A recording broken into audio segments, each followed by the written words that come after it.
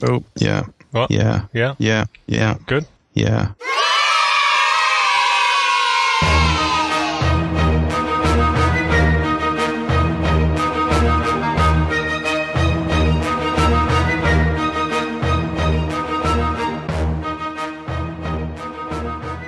Do you want to start? Okay. Hello. And welcome to episode 47 of the world famous Tetchwodswordy podcast. Listened to by 3.3 million people. Yep. Okay. Yeah. I'm Eric Bernard. Oh God, this takes me by surprise every single time. I'm So the Hulk. lame. Who? I'm the Hulk. Huh. Yeah. 2 minute rule was in effect. Oh, yeah, Chopper Reed. Yeah. Yeah. He's Croatian. Did you know that? He's actually called Bananovic or something. Bananovic. Bananovic. Because he's from Australia, but he's yeah. Anyway, Yes, that's not surprising. Okay. 2 minute rule. I've already mentioned that. Drinking game. I've already mentioned that. Do we have any in this episode? Loads of stuff. Let's just lodge into it. Yeah. Any newsies type stuff? Follow up stuff? We can do that. Well, nothing's happened to me in the last week. What about you? Well, God, I've just finished that Cryptozoology book, so currently compiling the 166 illustrations that I'd like to use. Now, I don't think the publishers are too keen on that, but that's fun. Follow up, just want to say that we mentioned the breaking news in the last episode about Homo naledi, this new hominin. And I think I said that a specimen was found in a cave, as if there was one. The amazing thing is they've got like 15 of them that were found in a cave. So that's a really amazing thing. And this team of women that went into the cave and retrieved them, that's a fascinating story in itself. Somebody made cake, which I saw on Twitter. It was like a mock-up of the cave system. And funnily enough, right, I've recently watched a film called The Descent, which is about a team of women that go into caves. They don't find fossil hominins. They find like kind of vampire-y type creatures that are hominins. But yeah, maybe that's what these were. I mean, they're dead now, but you never know. Yeah. Well, their dentition's totally different. But well, like, you know how in vampires they retract. You know. I've seen The Descent, those documentaries about them. Right, I was quite impressed with The Descent. It's good movie, but I'm going to go off a tangent if I talk about that. That's the only follow-up stuff I had. I mean, there's obviously a few comments from the last episode regarding stuff we should have mentioned and didn't, and I can't remember something to do with it. We should have said that small dinosaurs would have used seeds as a resource. That's possible. I thought we did mention that, but yeah. I can't maybe remember. Not. Yeah. Some other stuff. I think Irene had some comment on amphibians. I think there's too much trouble to check now. There you go. Follow up. Yeah. Yes. Was there follow up? Yes, there was. Now moving on. Yeah. Have you ever seen Spaced? The entire TV series? I haven't seen the entire series, but I have seen maybe a couple of series. Series 1, episode 4, I think. Daisy Steiner has to go and get a job at a magazine, and so she does. It's a kind of like woman's magazine about current affairs and fashion and stuff like that. So she goes and does loads of research. She goes to a newsagent, and there's this montage, just 5 minutes, where she's going research, flicking through magazines, and she spends like £70 on newspapers, broadsheets, and magazines and stuff. And she goes back home and sits down, really happy with herself that she's done on this research, and she's rehearsing how the interview might go to herself. And she imagines being asked, "What do you think about current affairs?" And her response is, "Yeah, I like current affairs. I think they're good." Right. I'm sorry, that was a bit strange. That was a long tangent. There you go. That's one of my favourite things on TV ever, Spaced. I love it. News from the world of news. Okay, there's two things I want to mention briefly. 2 minute rule. You keep your eyes on the clock. Bloody hell! Come on, do your job. Fighting apatosaurines. Oh yes. Now this was a thing at SVPCA, And okay, so myself, Mike Taylor, Matt Wadle, and Brian Eng are putting together a paper on the idea that the necks of apatosaurine sauropods were adapted for combat. This is an idea we've been talking about for years, and we're finally putting it into a paper. I don't really want to say any more than that, because normally the plan is, you finish the paper and publish the paper, and then you talk about it. But due to the preprint system that's now becoming increasingly common in paleontology, like the preprint, sort of a prototype version of the general thoughts and the abstract that was used for the SUPCA meeting is already online, and already there's like some discussion emerging from it. I think by the time this podcast is out, hello future people, there will be like an SV Powell article on the SV. There is an SV Powell article. Is there? Yes. Well, so already I'm behind the times. Yes. But so there you go. So this idea is out there, and we want people to kind of talk about it, but we'll be obviously discussing it in detail, putting our case together in a published paper. So, because that's pretty cool, isn't it? I mean, the idea of sauropods fighting with their necks. Apatosaurines, of course, are not just any old sauropods. They've got crazy necks, which is why we've put together this idea. There's a whole suite of adaptations in apatosaurine necks that make their necks very different from those of other sauropods. That's the point. Yeah. That was within 2 minutes, right? Okay. Possibly, yeah. Although I think you probably could have spent longer on that, but yeah, go ahead. We've got a lot to do here. I also want to mention... Busy.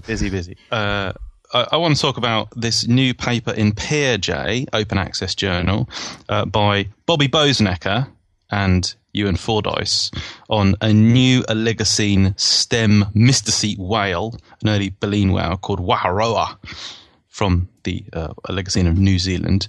It's eomysticeted, which is a crazy long-skulled group of early mysticetes, and there's Eomysticetus is obviously the type genus. There's a bunch of new ones that have been named Tohorata, Yamatocetus, Tokorahia, and Waharoa. So the names of these things. There is an explosion of recently discovered fossil baleen whales. It's a crazy number of these things. There's a huge novel area of research, and this paper by Bobby and Ewan Fordyce is pretty impressive work. A huge amount of anatomical information, and I believe you can actually don't have this in front of me now, but I think you can download like 3D scans of some of the bits of the skull and print them yourself. You can print your own Waharoa skull.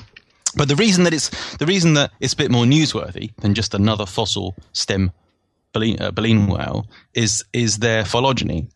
Because, as you'll know, there's long been this argument over where Caperia, the pygmy right whale, where that belongs within Mycete phylogeny, and this issue of is it or is it not related to Cetatheres. Cetatheres are this large group of small to mid-sized archaic baleen whales. It's been suggested at times that they're sort of related to various of the living baleen whale lineages, like grey whales or right whales. And two studies published in the last few years argued on the basis of character evidence and where animals fit within phylogenies. They argued that Caperia, pygmy right whale, living pygmy right whale, is a living Cetathere. So that's quite a big deal. It's like, wow, this previously thought extinct group is not extinct at all. There's an extant representative. But this new study, Boesnecker and Fordyce, no, they don't find Caperia to be there. They find Caperia to be close to right whales, which is a kind of more traditional position for it. I haven't seen this bigged up. I haven't seen anyone flag this up yet. Like, oh my God, they're saying Caperia's not a Cetathere. When will scientists... This is why science doesn't work. Make up your minds. I haven't seen any outcry of that nature. But well, there's a surprise. Maybe I should blog about it. But also, it's it's a bit more of a boring result, isn't it? Yeah. Right. No, it was the boring result after all. Yeah, that really exciting idea we came up with a couple of years ago. Yeah. But then, of course, phylogenetic hypotheses are hypotheses. So they are liable to change for as long as we will be running them, for as long as we are incorporating new data into these. And that's what I don't need to tell this to the majority of our listeners, or indeed to you. but it's what some detractors and skeptics of phylogenetics, and not good skeptics, but bad skeptics. I think it's a complicated... well, they don't get. Yeah, it's one of the most complicated issues in philosophy of science, figuring out what cladistics is doing in terms of how sure we can be of the results. But I think it's fairly clear that we can be sure of the bigger picture stuff. But once you get down to things that are separated by, 10 steps or something like this, feels like, well, this is sort of in the error bars of cladistics, right? Even with a big analysis. So, it's what we were talking about last time, wasn't it? In connection with, so whether something is an early bird or a bird-like dinosaur, it's so close, 2 or 3 nodes. That the general region of the cladogram, is within error bars. But where you're talking about things moving 50 nodes or 100 nodes in and out of whole groups, well, that can still happen. Molecular phylogenetics has taught us that, Afrotheria and so on. But in general, especially if you've got a bunch of transitional sort of closely related things or very similar things. That sort of jumping is unlikely to happen. Jumping can happen when you're inferring a whole transition that you don't have the fossils for, right? Yeah. And in general, results are becoming more similar over time. Yes. Trees are converging on the same results. But there will always be these small differences. And in this case, this difference is not whether Coperia is a cetothet or not. We're talking about a change of, again, I think it's a few nodes. Yeah. So a huge fanfare when you find Coperia to be within cetotherity might be inappropriate, given that it only takes 1 or 2 or 3 additional character changes for it to be pulled out of that group, and I think that's what's happened here. Although, having said that, as usual, I haven't read the study. I don't know. If they comment on this themselves. I just thought I should flag it up. So there we go. Because I've got a special interest in Coperia. I've written about it extensively at TETZoo. There's like 4 or 5 articles on this very weird, interesting whale. It's got a whole suite of things that make it unusual compared to other baleen whales. Okay, that's way too much time spent on that. You did not do your job there. Well, it was interesting, wasn't it? I mean, we've got things. Yeah, I don't think we should be. Yeah. Okay. Should we do a cash for question then? Yeah. Right. Which one do I want to go for? It's not what you want to do. Well, it kind of is. Well, I could go for the oldest one first. 78. You choose. Okay, this one from Alex Serdich. We now come to the part of the show we like to call Cash for Questions. Decide. It's going to be most of the show again because we've got a lot of cash for questions. Yeah, if you don't like it, tell us or stop listening. It's up to you. Or give us the equivalent amount of money to shut up all the other questions. That's the way to stop it. That's a good one. All right. Okay. Alex volunteers at a museum in a country park with a whole bunch of deer. The other week I was out. Oh, it's a little story here, isn't it? Yeah, go. Okay. Most of the red deer had congregated near the path. No, the other week on my way out. I was trying to shorten this a little bit. Okay. All right, I'll read it out. Alex wasn't listening when we said questions should be about the length of a tweet. The other week on my way out of the red... Sorry. He wasn't making his way out of the red deer. No, he wasn't making his way out of the red deer. Stop distracting me. Sorry. Okay. This would be good done in an Uncle Darren voice. The other week on my way out, most of the red deer had congregated near the path I take out and had their foals with them for the first time. Foals? The first time I'd seen or etc. However, I noticed a couple of does Geroniki reaching up on their hind legs, wafting their forelegs like a skier mid-fall to reach leaves on trees above them. Is this behaviour widespread amongst Cervidae and their relatives? Or is this just the latest fad after planking, Batmaning, and breading? What the hell is Batmaning? I don't know. I'm not really sure what... Breading? I don't know what planking is either. I know what planking is. Breading is when you put bread on your cat's face, around its neck, and you take a photo of it and you put it on the internet.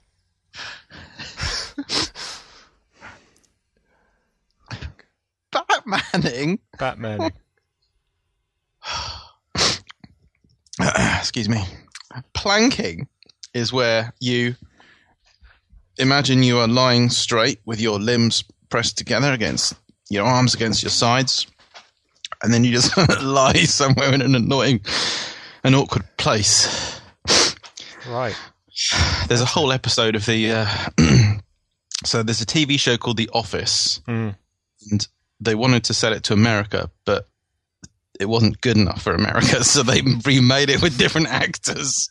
It's called and over here it's called, here being the UK, it's called The American Office. Whereas I believe in the United States it's just called The Office. I don't know, but whatever, it's still good. Actually, anyway, there's a whole episode of The American Office all about planking, and there's like bits where they'll go into like the toilets, and there's someone planking over the top of the stands. Are you still there? Yeah. I thought it had frozen then. No, I'm just not reacting. Yeah. Okay. So that's what planking is. Good to know.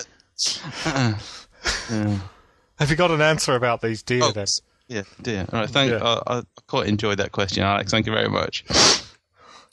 All right, I don't think you've ever enjoyed a question quite so much. That was great. Geronicking. Is this behaviour widespread among deer and their relatives? That basically it boils down to, is this behaviour widespread among deer? Well, the answer to that, Alex, is not really, no. Right, let's move on.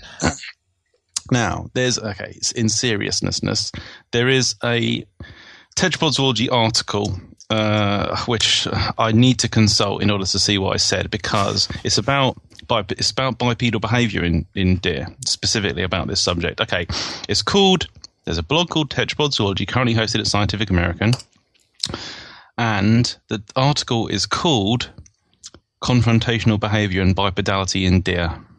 And seriously, just go and read that because it kind of answers this. Confrontational. Okay, there's basically a bunch of deer conventionally included within Cervus, the group that includes the sambar, a large, robust, dark-bodied deer from tropical Asia, which are regularly bipedal. Very, very, very good at being bipedal. They can walk bipedally, they fight bipedally, and they frequently rear up.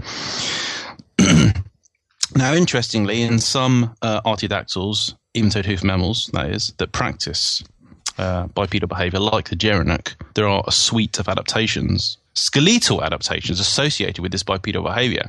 So, gerontic, for example, the ilia, so these are the big bones at the top of the pelvis, the ilia have particularly long anterior prongs which anchor particularly big muscles that are, associated with the lumbar region, which seem to give extra leverage, make these animals better at pulling their bodies upwards so they can erect the thorax. And then in gerontic as well, there are also unusual adaptations at the back of the skull to do with meaning that the skull is more strongly flexed relative to the long axis of the neck, and there's elongation in the back of the head. Things that are probably to do with keeping the head at a strong angle to the neck, which is like a good idea if you're standing bipedally. And so there are skeletal adaptations that have been identified in gerontic, and which are also seen in some fossil artiodactyls. There's an animal called a Noplotherium from the Paleogene of Europe, which has been suggested to be a biped for the reasons of having these hip and skull structures, features. But when you look at the deer that engage in lots of bipedal behaviour, nobody's ever bothered to study them to find out if they've got them at all, and they don't seem to. They actually don't seem to have anything particularly unusual about them that makes them anatomically different from deer that don't engage in this bipedal behaviour. Let me just quote myself. Can you quote yourself? Of course you can. If it's like self-plagiarism. Yeah, self-plagiarism, which is the thing. Some deer are surprisingly... It is. Well, it's called a thing, but it's not a thing. But go ahead. Yeah, it is. Some deer are surprisingly proficient at bipedal standing and walking. I'm not referring to behaviour whereby they stand momentarily while fighting or lean their forelimbs on tree trunks while standing up tall to browse at height. Rather, I mean they can actually balance and walk bipedally, unassisted, with the body held in a vertical pose. This behaviour is best known for sambar, the males of which will stand and walk bipedally in order to mark overhead branches with scent or horn them, air quotes, with their antlers. Note that intermittent bipedal behaviour is present elsewhere in deer. A few species stand bipedally to box, intraspecifically, or fight off predators. And then, it's funny how my mind works, because I always think of the same things. Because I did it in this article. I'm immediately thinking of the videos. Have you seen these videos where hunters, USian hunters, of course, are trying to kill a deer, and the deer standing up on its back legs, fighting them, and the deer just goes repeatedly with its forelimbs. It's standing bipedally and it's just whacking and whacking and whacking and whacking, and the person cannot even begin to fight back. You might think in that behaviour, in that situation, oh, I would punch the deer in the belly or grab its scrotum or clutch its limbs or strangle it or something or defend myself. But no, that's not what happened. The person is just going sort of like that. Uh-huh. And the deer is just going... In many ways, this really does need to be a video podcast, doesn't it? For the listeners, yeah. Darren is acting out every part of this scene.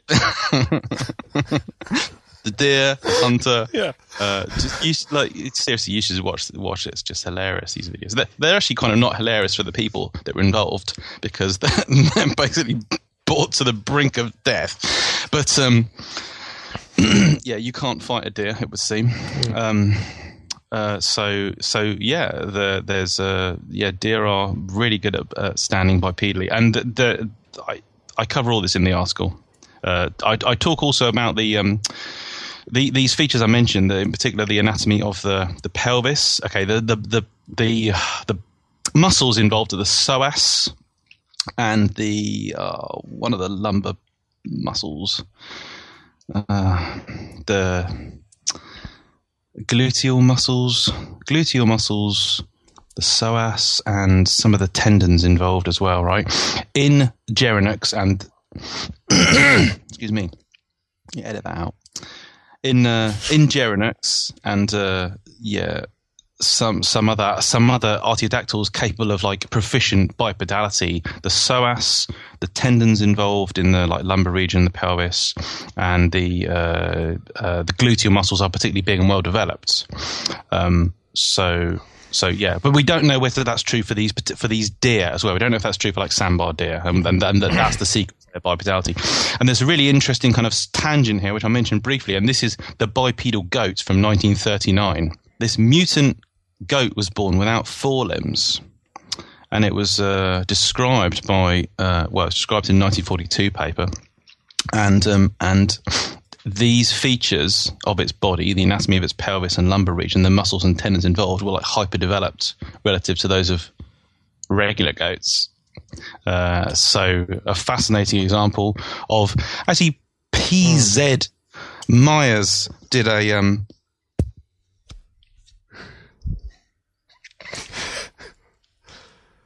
sorry, seamless, Darren, seamless.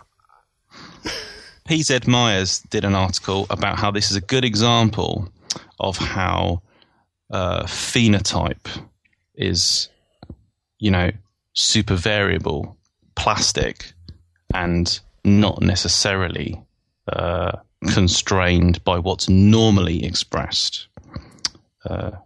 Yes. What you would expect from the genotype, which is kind of the whole gist of the whole. That's a whole like evo-devo thrust type situation there, isn't it? Yeah. But yeah, that we're actually much more plastic based on the environment than you might think. Something we've covered at length in previous episodes. Indeed. So, yes. Right. So there's the answer. It is in fact just a craze like planking, Batmaning, And breading. Breading. Do check out this. You'll find the information you seek and required references and further reading at Confrontational Behaviour and Bipedality in Deer, which I published in December 2014. Yeah, so there we go. Okay. That's all I have to say about that. And that is it. And that's the end of that book? No? Okay, yes, good. What's the next? I'll just... thanks, Alex, for that question that amused Darren so much. Okay, next one. By the way, baby deer are not called foals. They are called fawns in like little spotted deer, like roe. And that's a bit confusing, isn't it? Anyway, what? Go ahead. Yeah, and in larger deer, like red deer and stuff, they are called... I've forgotten the name. Calves. They're called calves. Yep. Right. So calves and I don't know fawns. if I go in for all these special names. What's a grimalkin? Exactly. It's a female cat. How did you not know that? Yeah, exactly. Yeah. I don't know whether we should do them. Well, we generally don't, do we? It's like all those stupid plurals, like a murder of crows and a parliament of owls and a watchtower of squirrels or whatever. It's like, but we do them for the bigger groups. We say flock of birds and herd of animals. Yeah. So yeah, and even then people get it wrong. Talk about like a herd of lions. And they do. I've heard this all the time. It's not a flock of geese. It's only when they're flying, it's a skein. And when they're on the ground, it's a herd. Sure, that's right. That's ridiculous. Yeah, I wonder we should look into what the differences of group structure are and whether we should have some names different names that you could apply to different animals based on what group structures they're using. Like actually try and get some meaning into these terms rather than them just being arbitrary and ridiculous. Well, they're all kind of like a lot of them have got like they've got like a mythological, historical aspect to them because a lot of the animals were originally imagined as allegories in like bestiaries and stuff. So there's some kind of connotation of them as omens or portents or something, isn't there? Which is a parliament of owls, is obviously contingent on the idea that owls are wise and that they're reasoning, whereas in fact they're not. But and similar for much like a real parliament then. Political joke, really good. Okay. So are we done with that? Yeah. Yeah. Okay.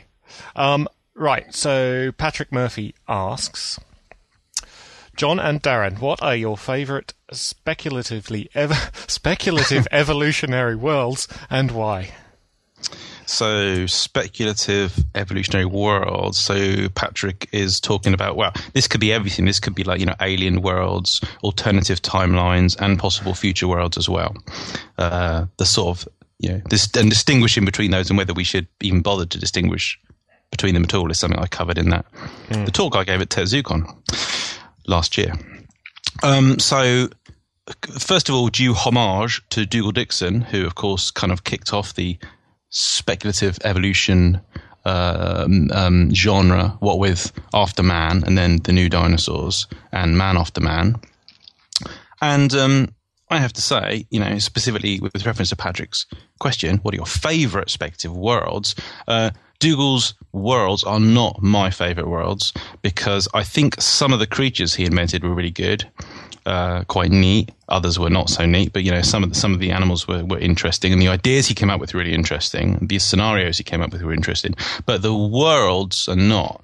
I think he deliberately decided to have his speculative creatures in the modern day, basically in the modern world. If you look at let's just stick with After Man, the first one of these books. if you look at the environments the animals are in, they're in specifically in modern environments. So like animals that are meant to be inhabiting, say, Western Europe are in modern Western European forests and grasslands and stuff, which, yeah, it just doesn't look right, because, you know, if you're going to have 50 million years of animals evolving, you sure as hell are going to have 50 million years of plants evolving, plus you're going to have substantial like landscape and habitat changes and stuff like that. You know, the position of the rainforest isn't going to be the same. There's going to be new mountains, and I know he did cover that a bit, but the interview that I did with him, which is on Tetrapod Zoology, published a couple of years ago, he specifically said in there that his philosophy was that the animals are going to be super weird and a bit alien to people, so let's at least make these peculiar animals fit within a familiar environment, and that's what he went for. You know, he literally had these animals in modern day environments. So that's kind of a bit of a disclaimer. That's why I wouldn't regard Dougal Dixon's Worlds as my favourite. In totally unbiased and not at all egocentric fashion, my favourite speculative world is the Squamazoic, which is like full of, it's an alternative timeline where for some whatever reason, I don't know, giant lizards and snakes and amphisbaenians rule the world. That's really cool. Darwin 4, which is Wayne Barlow's speculative planet, discovered by humans in the near future and inhabited by a range of crazy and really interesting creatures, including giant predators and big herbivores, but then also things that are completely, well, truly alien to us, like kind of graviportal gas bag type creatures that live buried in sediment during part of the year, and super agile things that are kind of like living jet fighters. His whole world is great. And of course, Barlow's art, well, his style is just really, really suited for that kind of thing. Just the landscapes, the sky and the colour of the water, all these sorts of things that he puts into his pieces, just makes it look brilliant. You know, it's you don't even, the version of his book, what's it called? Expedition. Yeah. The version of Expedition that I know best is actually a German translation I have. So my understanding of German isn't the bestest, unlike my speakings of Englishness. Nehmen Sie die erste Straße links und ja. But the point is, you don't need to read the words, because just the art, it's about the pictures. They are just awesome. What do you think about Barlow? I like Barlow's art. Yeah, I haven't actually got that book, so I can't comment on it. But yeah, I like his art very much. Yeah, he doesn't do enough. He doesn't do enough stuff, in my opinion. So he's done. There's an A to Z of dinosaurs written by Peter Dodson, which Barlow illustrated. So 26 dinosaurs. And yeah, just really, really amazing stuff. Obviously, they're a bit old schooly now, you know, scaly skinned Maniraptorans and whatnot. But just the composition and the stuff he does with light and landscape is just awesome. Expedition, similarly brilliant, you know. And then his best work, I don't even know if it's been published as a book, but he did a project on the biology, ecology of hell. So imagine that hell is a real place inhabited by a real fauna, and the fauna doesn't just involve, you know, things that behave like non-human animals. It's also got whole legions of different like demons and you know, a whole hierarchy of supernatural beings, everything all the way up to like Lucifer. It's it's just unbelievable. It's all, or nearly all of it, is online. Yeah, but just his art is, yeah. Check it out. To those interested in Wayne Barlow stuff, he's done a lot of creature design as well for movies and things. I think he was involved in Avatar and Pacific Rim. He designed the kaiju Pacific Rim. Did he? Yeah, we talked about that probably in the episode about Pacific Rim. Yeah, see, I knew that film wasn't just a flash in the pan thing that we'd forget and it would become completely meaningless. Yeah. Yeah, great film. Yeah, well, I think about this a lot because, you know, every time, you know, I watch Pacific Rim on a weekly basis, it's like, I don't really. There's talk of it. The sequel apparently has just been delayed. Forever? There's no rush. Please be forever. Please be forever. Sorry, John. It's not going to happen, but probably Godzilla versus King Kong will come out for Pacific Rim. I always have to be careful how I say that name. So getting back to the point. Speculatively evolutionary. So Barlow's expedition. And also, if we're talking about alien type things, Memo Kozeman's Snayed. Snayed. Snayed. However you say it. Which, now, when you invent a speculative world, there are some people, not mentioning any names, there's a certain kind of person who goes to extraordinary trouble to criticize and nitpick and say, this wouldn't happen because this would happen and this wouldn't happen. Why would you do that? No. Right? not that I've got any problem with these people at all, obviously. And there's been a huge amount of stuff online saying that Kozeman's Snayed creatures, which seem to have two heads, but it turns out that one of them is like there's a bunch of like tentacle-like structures, which are their actual feeding organs, and then above and reaching over the feeding tentacle organs or organ is a giant, sometimes toothed kind of head-like structure, which is used as feeding, but actually originated as a sexual organ. It's basically their genitals have become these like giant, feeding things. Typical Memo, who'd have thought, right? And, in a speculative world where you're inventing your own scenario, you can do what the bloody hell you like, so long as it more or less matches what we understand, general principles of evolution and physics and stuff. You can criticize the nitty gritty, but, it's like, well, all kinds of crazy things have happened in evolution. There's no way you could have predicted because so many factors. So there's been some people saying, well, whereas I think why not? It's pretty cool. It's the interest. They look. It's how they look. That's the.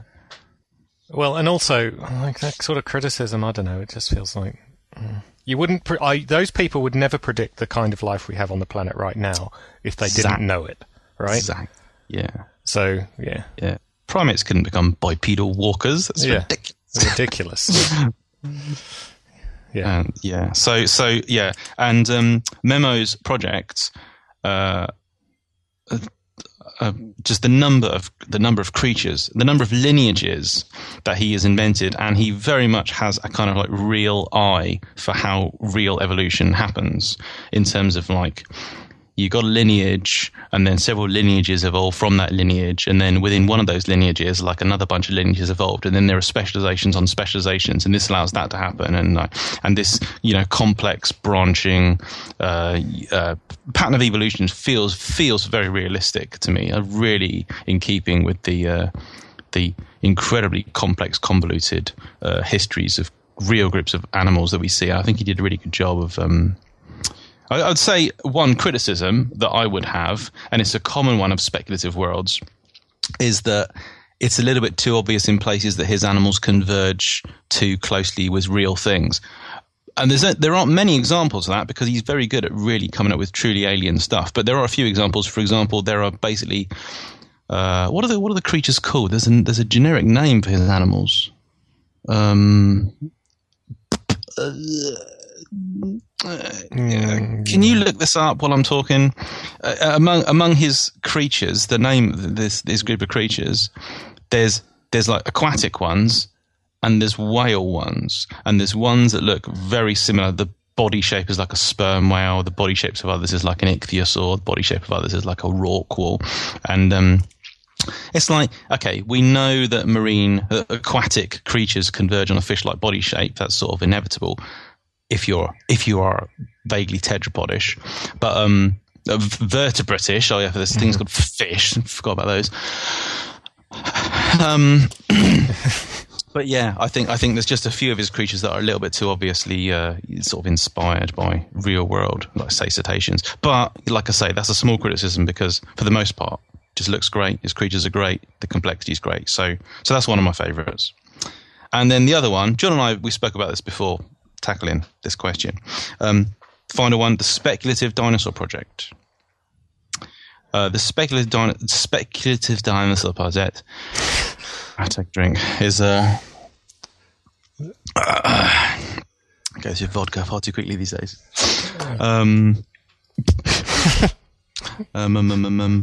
Speculative Dinosaur Project. Speculative Dinosaur Project. A bunch of people, including Brian Chew, David Marjanovic, and many others. They were sort of inspired by Dougal Dixon's The New Dinosaurs, but they wanted to kind of do it, in quotes, right. So they came up with animals that really were, more realistic projections of lineages present at the end of the Cretaceous. And they come up with a lot of good stuff. There's a lot of good things in there. There's also a load of not so good things in there. I think there's some quite silly creatures. That often the artwork isn't that great, but there's others that are good, and the artwork does look great. Any collaborative project will be more uneven than something come up with by one person, won't it? Indeed, but there's some great stuff in there, like the leering baby eating penguin of death is a good one. The giant kaiju penguin of doom. These are some of the sillier creatures of the canon, but it's good. There's a lot of stuff in there that's kind of references to real things. There's things that are references to cryptids. There's or animals from mythology, like the Set mammal thing, and also they one of the things that's been spoken about quite a few times.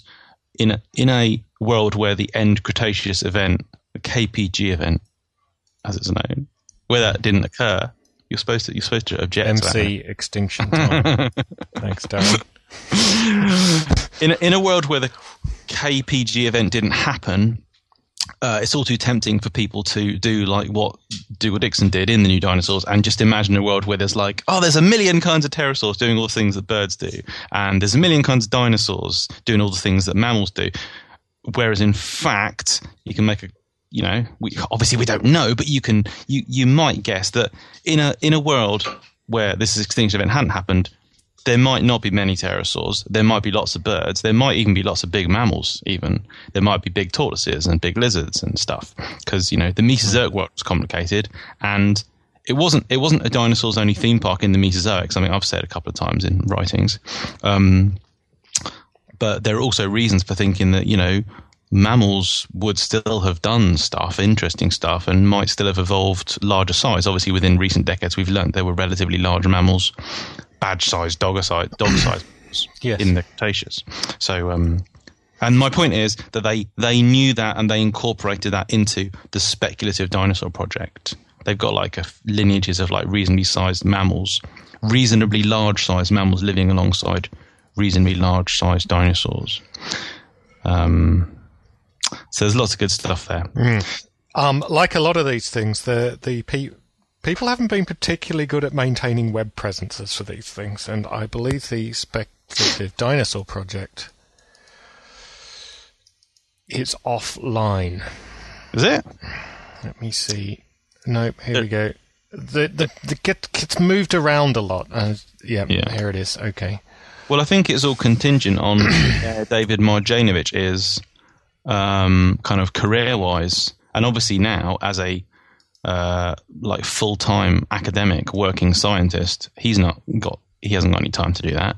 And similarly, I mentioned I'm afraid the only people whose names I can remember are David and Brian, both whom I know, and both of them are now full-time academics. Brian works on fish. Alas, poor Brian, but apparently he likes that kind of thing. And of course, David is a very prolific and kind of noted, regularly publishing person who works on the origins of lissamphibians and the affinities of anamniotes, a subject we covered in the last episode for those of you interested. And yeah, so when you're going to fit something like this into your life, sort of thing you might be able to do as a teenager, but as a proper adult, yeah, it's very hard to do these things. Indeed. Yeah. Memo's got no excuse. Well, yeah, but he's Memo, isn't he? So. He's Memo. All right. If you're listening, Memo, we don't mean that in a negative way. Not at all. Indeed. That is great. Okay, I think that's good. So there's your answer. Yeah, thank you, Patrick. Hope you're happy with that. Yeah. How do you use it? Okay, so, yeah, thanks, Patrick. Okay, we're going to move on to, let me see. Jonathan Mitchell's question. Here we go. Are there any especially convincing theories for why so many birds have become secondarily flightless while no bats have? Does this situation imply anything about the likelihood of flightless pterosaurs? So, thanks, Jonathan. Good question. Do you want to start? You can start if you like. You have a take on this as well, unless you don't want to. No. Well, I was just talking, so you should talk, and then I'll talk again. Okay. Well, again, yeah, been covered a few times. I've written about it on Tetrapod Zoology, so there's some stuff about it online already. Check it out.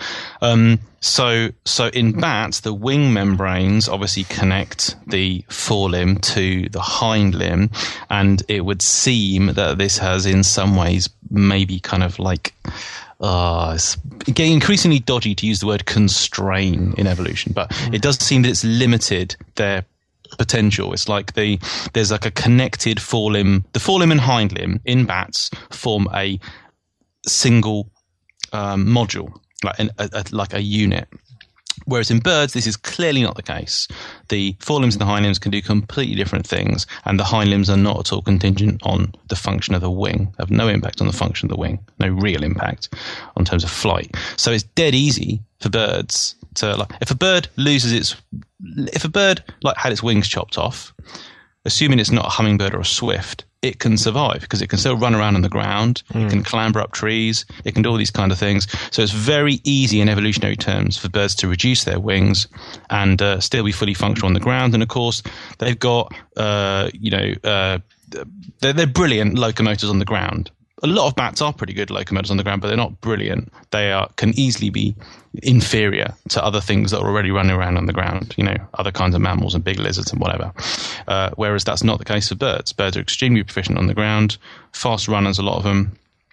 I think that's basically the answer, really. So when you apply this to pterosaurs, well, what we think about pterosaurs is that we think their wing also involves a connection between the forelimb and the hind limb. The wing membrane, what's the main part? The brachiopatagium called? The main part of the patagium? Yeah. It's called the brachiopatagium.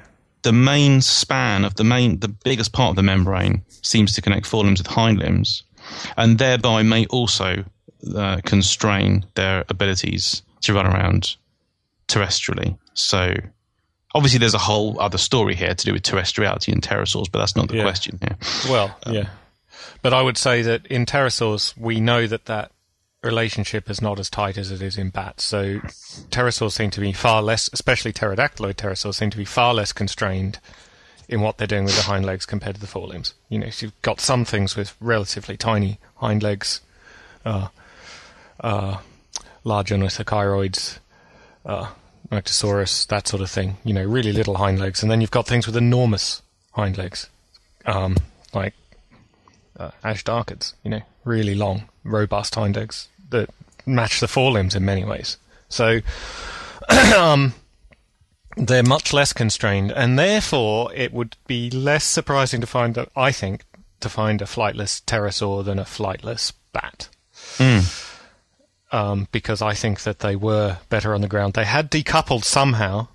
I'm in agreement that the membrane attached to the hind legs, but I think that somehow they managed to make the hind limb less encumbered by being incorporated into the wing than it is in bats. Possibly by not having the main stretchy span go to the ankle, so that the ankle wasn't supporting a whole heap of weight. Right? It wasn't supporting the tension in the membrane or something like this, so that they could move their hind legs more freely. So I think that's probably what's going on, and therefore I would predict that, more likely than in bats.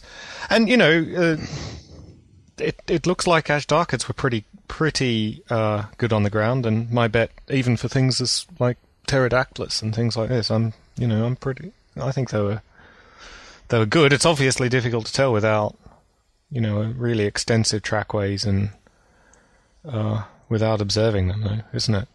Just how well they're able to move around. But yeah, so more likely than bats, but yeah, they do have a constraint that birds don't have. Yeah. So which also gives them an advantage in launching, which I think we talked about a couple of times. I'm pretty sure we've discussed quad launching, haven't we? Yeah. In pterosaurs. So that tends to make them more keen on flight than birds would be. Launching's easier for them. Yeah. Walking's slightly more difficult. Therefore, they're going to be more flighty than birds. Yeah, if you think about it in terms of like the evolutionary opportunities that are available due to like contemporaneous animals, and who's occupying what niches and who's going to outcompete you and who's going to predate on you, then it would seem that it's most easy for birds to avoid competition or escape predators than it is for pterosaurs. And then bats are in significant danger of being outcompeted and predated upon. So I think the kind of the short answer, Jonathan's question, why have so many birds become secondary flightless, is to do with this fact that the forelimbs and hindlimbs are not connected. They've got hind limbs that allow them to be on par with potential competitors and predators in terms of like locomotor abilities. That's the key thing there, isn't it? So, and you can imagine, in terms of like sliding scale, who's best at this? Birds are best in terms of like dealing with terrestrial competitors and predators. Pterosaurs not as good as birds, probably not as good as outrunning and outcompeting things. More difficult for them to become flightless. And bats, it's not so good for them, but doesn't mean it can't happen. Still could happen, but yeah. And I would say that some of the best terrestrial locomotors amongst pterosaurs, I'm betting, were as good as lots of birds. Yeah, but not as good as the best birds. Yeah. The best birds. Well, So thanks to Jonathan Mitchell for that question. And let's do one from... Hang on. Who's next? Yep. E.C. Keel. Mecharodont canines seem to reduce the amount of meat that a cat can eat on a carcass. What benefit do the long yet fragile canines offer over normal canines to counter this cost?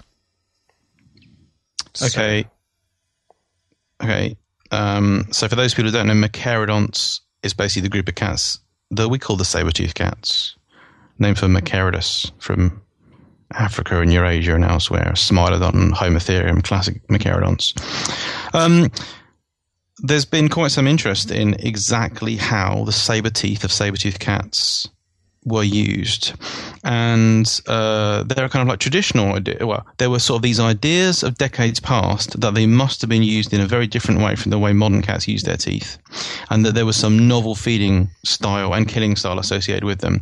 For example, it was proposed that Mecharodonts were specifically highly specialized predators of big animals like small mammoths and giant sloths and such, and that they perhaps maybe used these teeth in manners somewhat analogous to those imagined for like Komodo dragons and tyrannosaurs and things. They sort of attacked things from above or from the side and took chunks out of their bodies.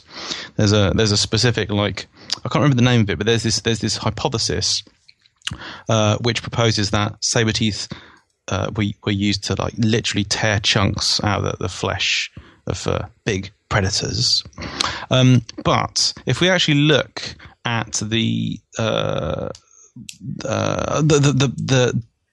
direct evidence we have for which sorts of animals saber-toothed cats were killing, based on bite marks on bones and bones associated with their dens and stuff, they don't seem to have been taking animals that were that much bigger than those of non-Mecharodont big cats, like pantherine cats, like lions and tigers and stuff. It seems that saber-toothed cats were mostly eating like horses and large deer and big antelopes and baby mammoths, that sort of thing. Certainly animals that aren't beyond the scope of what you expect for pantherines, conical toothed cats.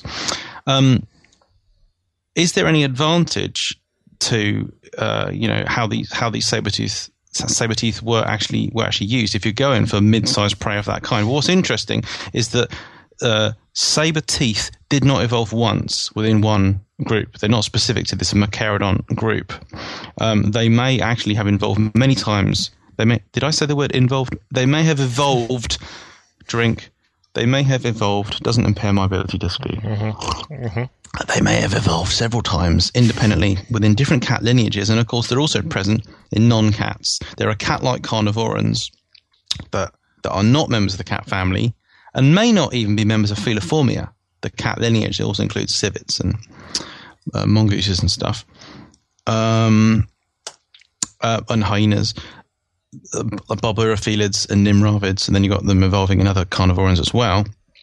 There's some studies by Mauricio. Just reminded myself. Okay, hold on. Just got to write something down. Okay, good. Don't do that. That's right. There's some studies by Mauricio Anton, Alan Turner, and colleagues where they explain that it seems most likely that the giant saber teeth were used in the normal killing. They were deployed in the way that's normal for cats, as in throat biting, throat holding and stuff. And the advantage they provide is that they basically allow the soft tissues of the throat to be, pierced faster, the animal to be killed much better. Because to explain the way in which saber-toothed cats kill, you have to account for the fact that they've got, or you should account for the fact that they've got a far more developed, robust forelimb and pectoral anatomy. They're like way more robust in the forelimbs and shoulders, far more muscly, more stronger, more dexterous in the forelimbs and shoulders than other kinds of cats. They also tend to have far more mobility in the hands, particularly the thumb. A lot of them got a particularly big thumb. So these things are in keeping with the idea that if you want to deploy saber teeth, which are quite fragile when subjected to, bending, then you need to pin down your prey. So you need to manipulate it and stuff first. You need to grab it, bring it down to the ground before you deploy the saber teeth. But I'm concerned that this does seem a little arm wavy, and I'm thinking there's something I've missed about there's some critical advantage provided by saber teeth that I've missed in the discussion here. But I think that's a far stronger case. They're proposing that rather than coming up with some novel mechanism for how saber teeth were used, they probably were used in the manner that's typical for cats. But it was that you've got this co-option of an ability to restrain, pin down, and manipulate prey, then to deploy saber teeth, because you have to do it in quite a precise fashion.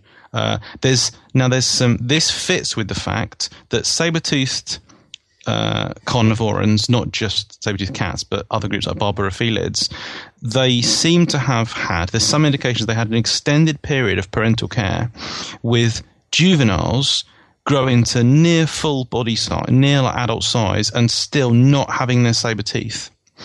And that implies that they had to have an extended apprenticeship where they're not running out there on their own, jumping on things, learning how to use their saber teeth. Because of course, if you bodge it, you're going to break your teeth off. And being a mammal, they can't replace their teeth infinitely. Obviously, only got one. Well, they've got deciduous and adult teeth. So is it that they are actually, I shouldn't say taught, but is it that they go through an apprenticeship and have to learn how to use saber teeth, and therefore they don't have full-sized proper saber teeth until they're adult-sized and have learned some stuff about how to tackle and kill prey? I think these several different lines of arguments kind of match this idea that they're deploying a throat bite and they're pinning things down, they're manipulating prey, they're using a conventional throat bite. So EC, you forgot to say whose the question is it? No, I said EC Keel. Sorry, you did say EC Keel. Yeah. So EC's question here is, okay, I think I went off at a tangent there. None of what I said was relevant to the question. It's always difficult to know how to frame these things. No, I think this is So, but what is the benefit here? So they were using a. Okay, yeah. So I would say, everything I've just said implies that the benefit is more efficient, swift, less dangerous killing of the prey they prefer, because if you are specialised for just like, if they're just biting through the trachea and stuff, which has been worked out they can do without problem, you're able to like kill your prey animal. Once you've restrained it, you're able to kill it in potentially, seconds to a minute or two. Whereas these other cats, which obviously aren't a bad thing, they're a very successful group as well, and bear in mind, saber-toothed cats are not a flash in the pan. They're around for tens of millions of years on most continents. The pantherine cats, the conical-toothed cats, have to restrain prey, and then they have to bite it and suffocate it for a long time, a lot, like hours.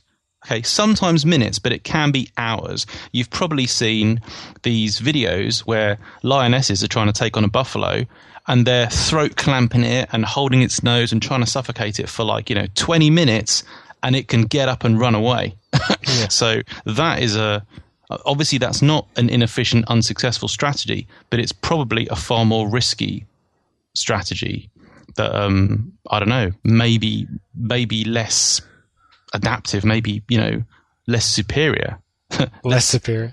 Inferior is what maybe inferior to that of saber-toothed cats. In a world with like a near infinite quantity of mid-sized herbivores, horses, camels, antelopes, deer, whatever. An inferior killing style perhaps, but obviously you don't have to go around with these ridiculous teeth, which are, as it's pointed out, fragile, and I'm sure you could break them occasionally while you're killing if it goes wrong. And there may be this correlate that they require an extended period of apprenticeship. And maybe, I don't know about this, and I don't know if this has been looked into, but does that mean that like generational times and how many babies you can have and stuff, the amount of effort they put into having babies, does it give Mecharodonts, does it give them what do you call it? It's like a handicap. Does it mean that they're obviously, in that sense, they're less they're adapted, fit? They're less. No, that's not something I'm trying to get at. Whose idea was the drinking game anyway? Yeah. Much better if you weren't drunk right now. It's not just the edge of drunk. They're less. They're handicapped by this. Yeah. They're less able to replace themselves as quickly because they are constrained by this need to. It's less. They're less able to replace themselves. They're disadvantaged, I think is the word I was looking for. Okay. They're disadvantaged. E.C. Keel also mentions, and we should also say just quickly that a lot of the stereotypes that we have about saber-toothed cats, when you say saber-toothed cat, everyone thinks of Smilodon, and we often think of it in a grassland setting. That is obviously true for some saber-toothed cats, but is not true for all of them by any means. There are loads that were living in, shrubby habitats, deciduous woodlands, tropical forests. There were some that were proportioned more like jaguars or leopards than kind of the big, super buff kind of lion like Smilodon. There are long-tailed ones as well as, we think of them as short-tailed because of Smilodon and Homotherium. But they're doing lots of things, and they're not all the same body size. There are kind of like lynx-sized ones as well as leopard-sized ones and lion-sized ones. E.C. Keel also has in the question this thing that the teeth seem to reduce the amount of meat they can eat. Well, that is not true. That's again, that's kind of an assumption, and that's proven not to be the case. Because if you look at how cats actually strip meat off carcasses, a lot of it is done with the region behind the canine, and people actually fitted lions with saber teeth to see how they would behave. People have done this as proper experiments. They put prosthetic teeth on lions, and it's also been done for films. There's a film, I think it might be The Quest for Fire, where they wanted to make some lions look like saber-toothed cats, so they like stuck fangs on them as well. And it didn't really affect the feeding behavior at all, because a lot of the removal of meat is done with the carnassials, so it's not affected by the by the canines. So I don't think that's correct. I think studies have shown that giant saber teeth does not affect the amount of meat they can remove from a carcass.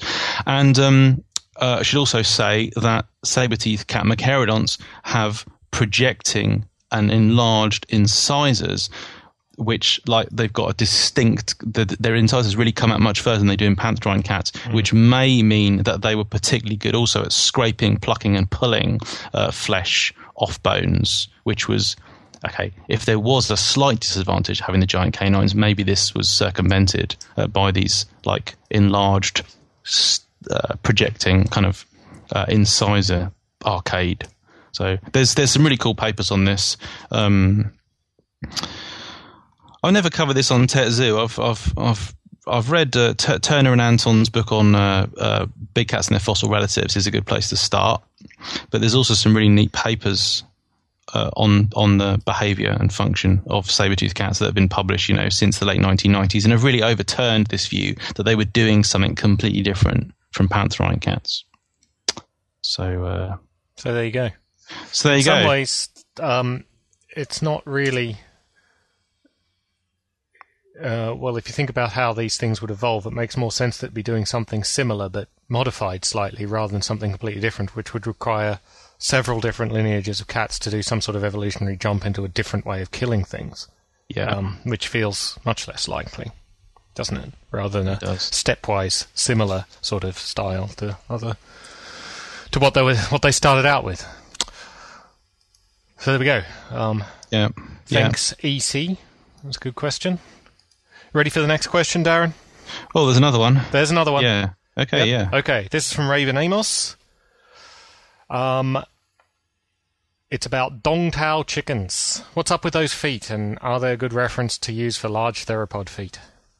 Have you seen these chickens, Dongtao? Well, I'm going to look them up. My name's John. Yeah, they're crazy.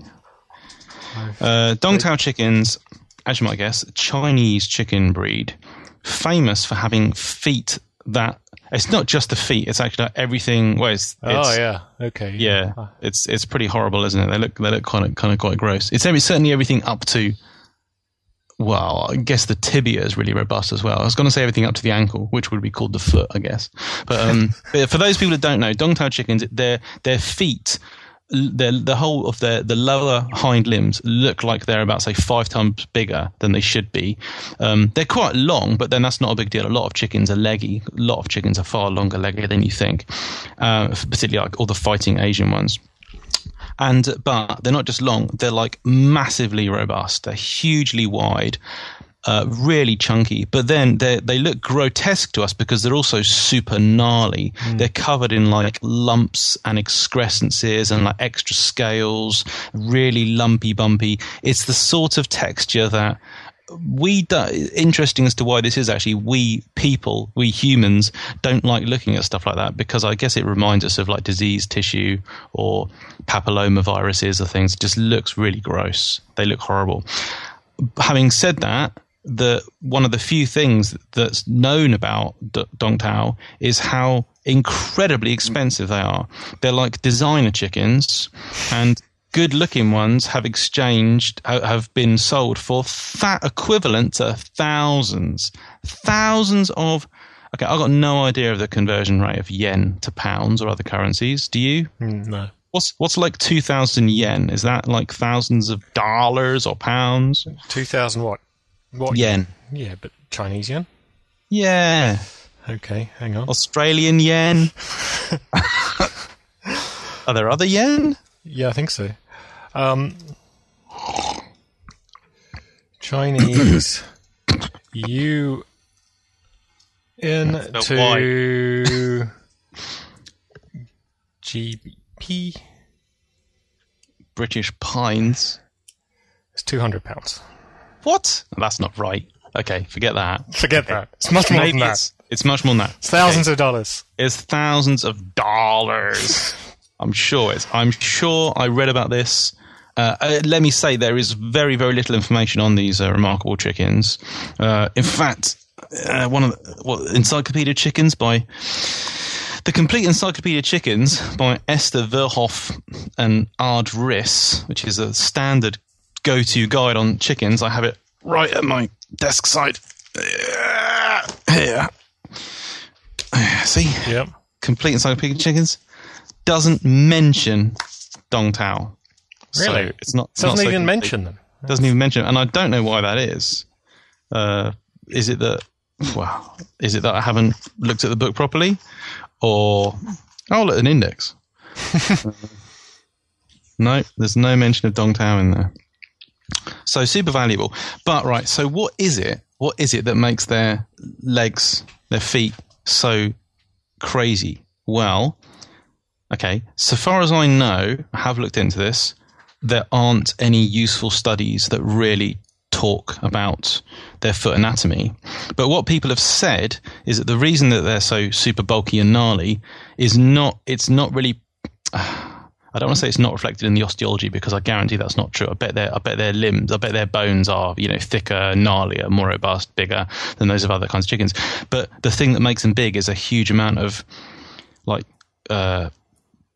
thick layers of skin, collagen, tons and tons of extra skin fibers and stuff. That seems to be the thing. Yeah. In view of that, this is kind of one of those all yesterday's things. We don't have any indication from fossils that fossil dinosaurs were doing a thing like this. Having a fleshy outline to the foot that's 5 times bigger than the skeleton. We don't have any indication of that. Is it possible? Well, it's theoretically possible, but then this isn't a group of animals that's evolved naturally. This is something that people have selected because for whatever perverse reason, they kind of like the grotesque. No, I'll tell you why it is. I mean, it seems fairly obvious to me. They eat chicken feet there, right? So a really big, fat, gnarly chicken foot is going to be delicious. It's going to have all the extra stuff on it. All those ligaments. Yum, yum. Yeah, yummy. Crunch, crunch, crunch. So that's what, I mean, you look up, you do, an image search for these, you'll see them cooked up and on plates and stuff. That's what they're for. That's why they're like that. People eat them. I didn't even know that. Didn't think of that. You didn't think of that? I'm kidding. Yeah, of course they do. So that's what it is. I mean, but so thinking of, I'd be very surprised if any wild animal had anything like this. Yeah, I'd agree with that. Having all that weight exactly where you don't want it. Yeah. No. They'd be pre-adapted for life on stormy islands, so they wouldn't get blown away much. That's true. But that would go with there not being very much osteological, that it's not osteological, because they don't actually want that huge amount chunks of bone there. They want all the gristle. Yeah. I wonder which is cheaper to do, grow extra collagen and skin and stuff, or bone. Because I obviously I say this in jest, not being serious, but there is some indication that flightless birds, small flightless birds, all those flightless rails, the ones that evolved on windy islands in the Pacific or Indian Ocean or whatever, have greater limb bone density. It's been suggested that there may be, a ballast aid to help them stay stable on windy islands. Sounds fairly doubtful, doesn't it? Well, the fact that, when you're big and flightless, you tend to, you have thick bones for mechanical reasons because you're running around and jumping and stuff. And the extra weight is probably not very significant, but... Yeah. It's significant mechanically when you're trying to run, but, yeah. Well, people think that. We can say that. So, okay, right. I think that covers... So I would say no, not a good model for large theropod feet, because they're clearly selected for having a huge amount of gristle, which I would say is extremely unlikely in any wild animal. Yep, yeah. And they look gross as well, so don't put it in your art, Raven. Raven Amos, for those of you who don't know, she does brilliant dinosaurs and other stuff. Yep. Yeah? I've got her Bower Tyrants piece, which I haven't yet framed, but I will do once Tetsu Towers is complete. We're in the process of building it right now. Yeah. Although I would say that I think there's probably something going on with theropod feet that we don't quite understand. They're quite odd compared to most living animals. There's not much mechanical advantage for the tendons, and I'm starting to think there's something weird going on there. But something weird. Well, there's more soft tissue, especially around the actual ankle joint, than we know. Oh, yeah. Well, there's this thing of leverage, the lack of a hypotarsus, or something has been noted a couple of times. Or it might be that they just didn't want the leverage; they were going for speed rather than mechanical advantage, which indicates that they weren't. I don't know. That's odd. As I say, I think there's something to be said there, and I don't know what it is. There's a story involving biomechanics that will involve force plates and chopping up dead guinea fowl and things like that. Yeah, and removing bits of bird ankles and seeing how they perform. Yeah. Yeah. Nice. Right. Yeah. Okay. All right, I think we're done. Yeah. Well, thanks, Raven. That was a good question. Yeah, it's a good question, yeah. Always like talking about chickens. I've probably mentioned chickens in many occasions over the last 47 episodes. Yeah. But then, we've said this before, don't mock chickens. Don't think of them as stupid, dumb little animals, because they are, first of all, a lot more awesome than people think. I mean, chickens are just great. And I was photographing some chickens the other day, and there were some roosters with spurs as long as your finger. I mean, just crazy anatomies. But also, seriously, the significance of chickens to our history in terms of the human story is kind of the story of chickens. It really is. It's just unbelievable. There's whole things in human history that happened because of chickens, like crossing the Pacific. The major event was partially contingent on chickens. The nutritional significance today of chickens to people, even in this part of the world, is vast. The consumption of eggs and carcasses, which makes me feel sad. I don't think we should eat chickens, but what animals should we eat, Darren? Bacteria. But they're not animals. Well, there you go then. Problem solved. So we should stop eating fish. If you eat fish, you're bad. Mm-hmm, mm-hmm. Apart from, obviously, a few farmed, super sustainable, easily replaced species that are in captivity, captive tilapia or carp.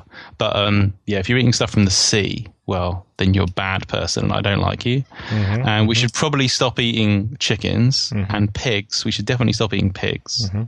But once cows? you go, cows, are we allowed to eat cows? Well, once you go there, then you really should stop eating cattle and probably all artiodactyls. And okay, we don't eat horses in our particular culture here in the UK, but yeah, probably should go for horses as well. Definitely shouldn't be eating carnivorans. That's just not right at all. Dogs, eating of dogs. What's up with that? Frogs? But and frogs. Now, if they were sustainably harvested and if it didn't have any impact on other fauna and stuff, I wouldn't have a problem with people eating frogs. But even though I like frogs, and I don't like the fact that people eat them, insects, fine. Yeah, come on, start eating insects. More people need to eat insects. But of course, have you eaten an insect, Darren? I have. Yes, I have. I've eaten lots of insects, and it made me feel very, very ill. On purpose? Yes. I've eaten mapani worms, chocolate ants, deep fried locusts, all those sorts of things. And it makes you feel very ill. They made me feel very ill, and the ants in particular made me feel very bad. It didn't make me sick. It just gave me this tremendous feeling of this kind of heaviness, this lead weight in my stomach. Felt really bad, and the thing I couldn't shake was this really hard to describe, but this kind of a very unpleasant kind of pseudo-acidic aftertaste, which I associated with ladybird toxins and butterfly scales and stuff. Just couldn't shake that for the whole day. So I wouldn't. Good advertisement for eating insects. Yeah, I wouldn't do it again, but maybe but other people should eat them. Yeah, other people. Yeah, but I also don't eat seafood and stuff, and other people do that, so I don't expect people to necessarily follow what I do. My own idiosyncrasies are my idiosyncrasies, but and the chicken industry. Do you know, like, this is a horrible subject. It's nightmare stuff. It's pure nightmare fuel, the chicken industry. The number of chicks that have to be killed as a product to the chicken industry it's like millions of animals, and they have to be killed, so if you run a chicken factory and you're growing new chickens, because obviously you need new laying females, well, if we've got a clutch of eggs, we don't yet have a technique whereby you can ensure that all the babies are female. They have loads of males as well, which are completely surplus. Lots of places gas them, and they're a staple for the zoo industry and the pet industry, give them to snakes or whatever. But loads of places, okay, if you're very squeamish, stop listening for a couple of seconds. Okay, here we go. A lot of places, did you know they shred them? Like factories that produce, we're talking about millions of chickens a year, so like hundreds of chickens every week or thousands of chickens every week. They shred surplus male chicks. They've got like machines that are chick shredders. Yeah. So you just, if you really want to find out about this, if you don't believe me, be careful what terms you put into Google, but chick shredding. Oh God, it's just horrible. There's and of course there has been, now that this has become better known, there is a little bit of outcry, and people are saying this is probably not, it's done as ethically as possible. It's near instantaneous. The animals are, they're only aware of what's going on for like a fraction of a second before they are reduced to pulp. But so yeah, why would we have a problem with that? Like, is gassing any better? Why is gassing better? Because animals just go to sleep. Yeah. There's no pain involved. The shredding is really pretty goddamn quick. I'm sure it's probably before the pain kicks in, right? Yeah, but are you telling me that you think it's as okay as gassing? Because I just yes, don't. I think morally it's fine. I think I think it's morally equivalent. I don't think it's different. And I think just because we find it a bit gross, that's just personal, like, I don't know, squeamishness. It's not to do with the reality of the situation. It is squeamishness, and maybe we should just crush them to death, just stamp on them. That would be fine as well. Yeah, big stamp. Well, yeah, I mean, we're going to kill them. I mean, the instantaneousness of it is the point. It's not. I think it's not whether we find it.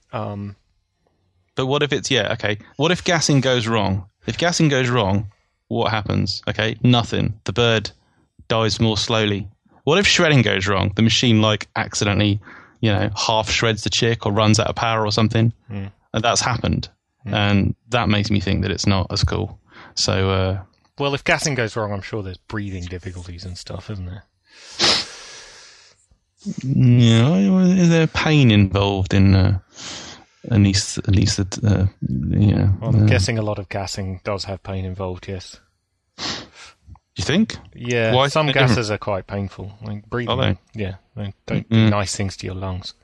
I always just thought they were similar to general anaesthetics, which there's no pain involved in that unless you wake up during surgery or something. No, I don't think they're using anaesthetics. I think they're probably using things like yeah. So we hope you enjoyed this diversion on the ethics of the chicken industry. But okay, I've got to say this now before I forget it. I listened to the last podcast, and I found it infuriating. Okay, there's something wrong with me, and I'm very sorry to listeners. I don't know if I do this all the time. I've only just learnt about it. But in the previous podcast, tell me if you've heard this. You notice this? Is in between saying something, every time I stop, I go like that. All the time. And it just, Jesus Christ, I couldn't listen to that. So if our readership has dropped from the 3-point-something millions down to the 2-point-something millions, you'll know why. It's because of that, which you've never done before. So I've made a conscious effort this time not to do it, but then I found myself doing it a minute ago, I don't know why. It bothers me a lot. Yeah, so, you should probably just not worry about it. Do you want to know why it bothers me a lot? Why? Because it's one of those. There's a series of things that people do, non-vocal signals, body language, and noises, which are associated with a smug sense of egotisticness. Whistling, for example. Whistling! God, I hate whistling so much. Yeah. Whistling and sort of body language things, sort of. Which all really bother you for some reason. Yeah, they do. Really, really. They bother me immensely in other people. And they but bother me most people are not so bothered by these things, Well, they should be.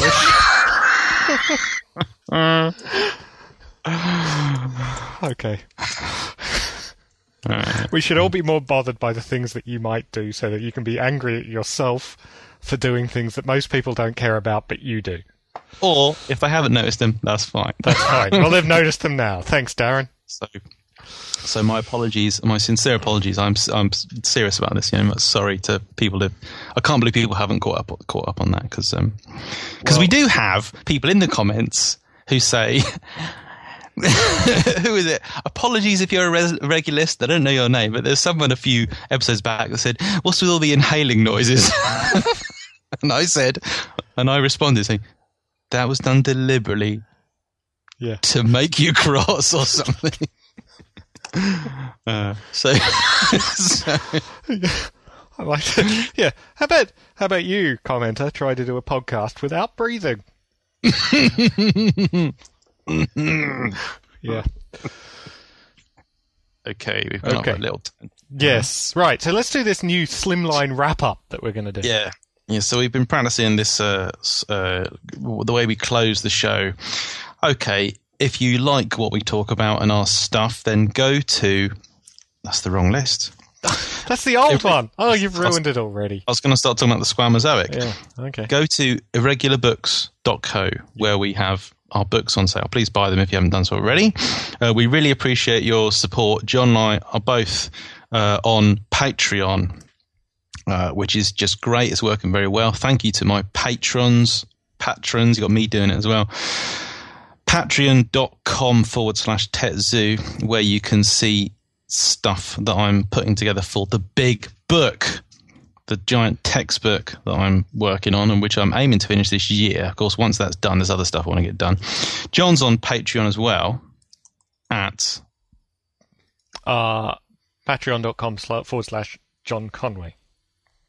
Yep. And both of us have tiers of, what do you call them? Levels of pledges where you get free cash for questions. So if you're a cash for questioner, consider that.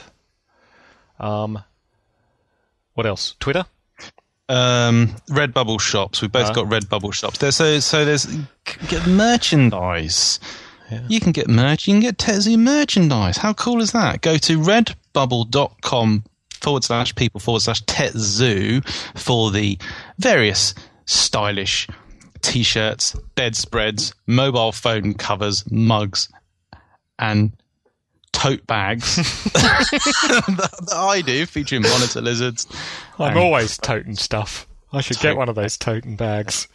But then there's also a podcast Redbubble shop. Which is at the same URL, Tetrapodcats. Tetrapodcats. We love seeing people wearing our T-shirts. So, if you get one, and then get a photograph of yourself, preferably doing something interesting, or with an interesting animal, or it can be a non-human animal even. And there's a Tapir T-shirt because now this has not really become known that well yet, but recently I have learnt that a new species of tapir was discovered. Well, it was found in several locations in North and South America, both in Brazil and also in, I don't know, Colombia or something like that. And Mario Coswell and colleagues, they looked around. They were surprised to discover that there was actually a specimen in the American Museum of Natural History in the collections, and it had been there since about 1912. And they wrote this up in Journal of Mammalogy, quite an interesting case. This specimen was actually collected by Teddy Roosevelt, who shot this animal back in... see, I did that noise. See? It's okay, right. Yeah. It's tape ears. And Twitter. Now, I'm on Twitter at... Stormtroopers, here, we're in danger. I must tell the others. Oh no, I've been shot. Classic. Yep. And I'm at the John Conway. On Twitter, that is. So okay. There you go. Right. Right. And thus we draw a curtain or a line under or around the episode 47. Next time, drinking game. Drinking game.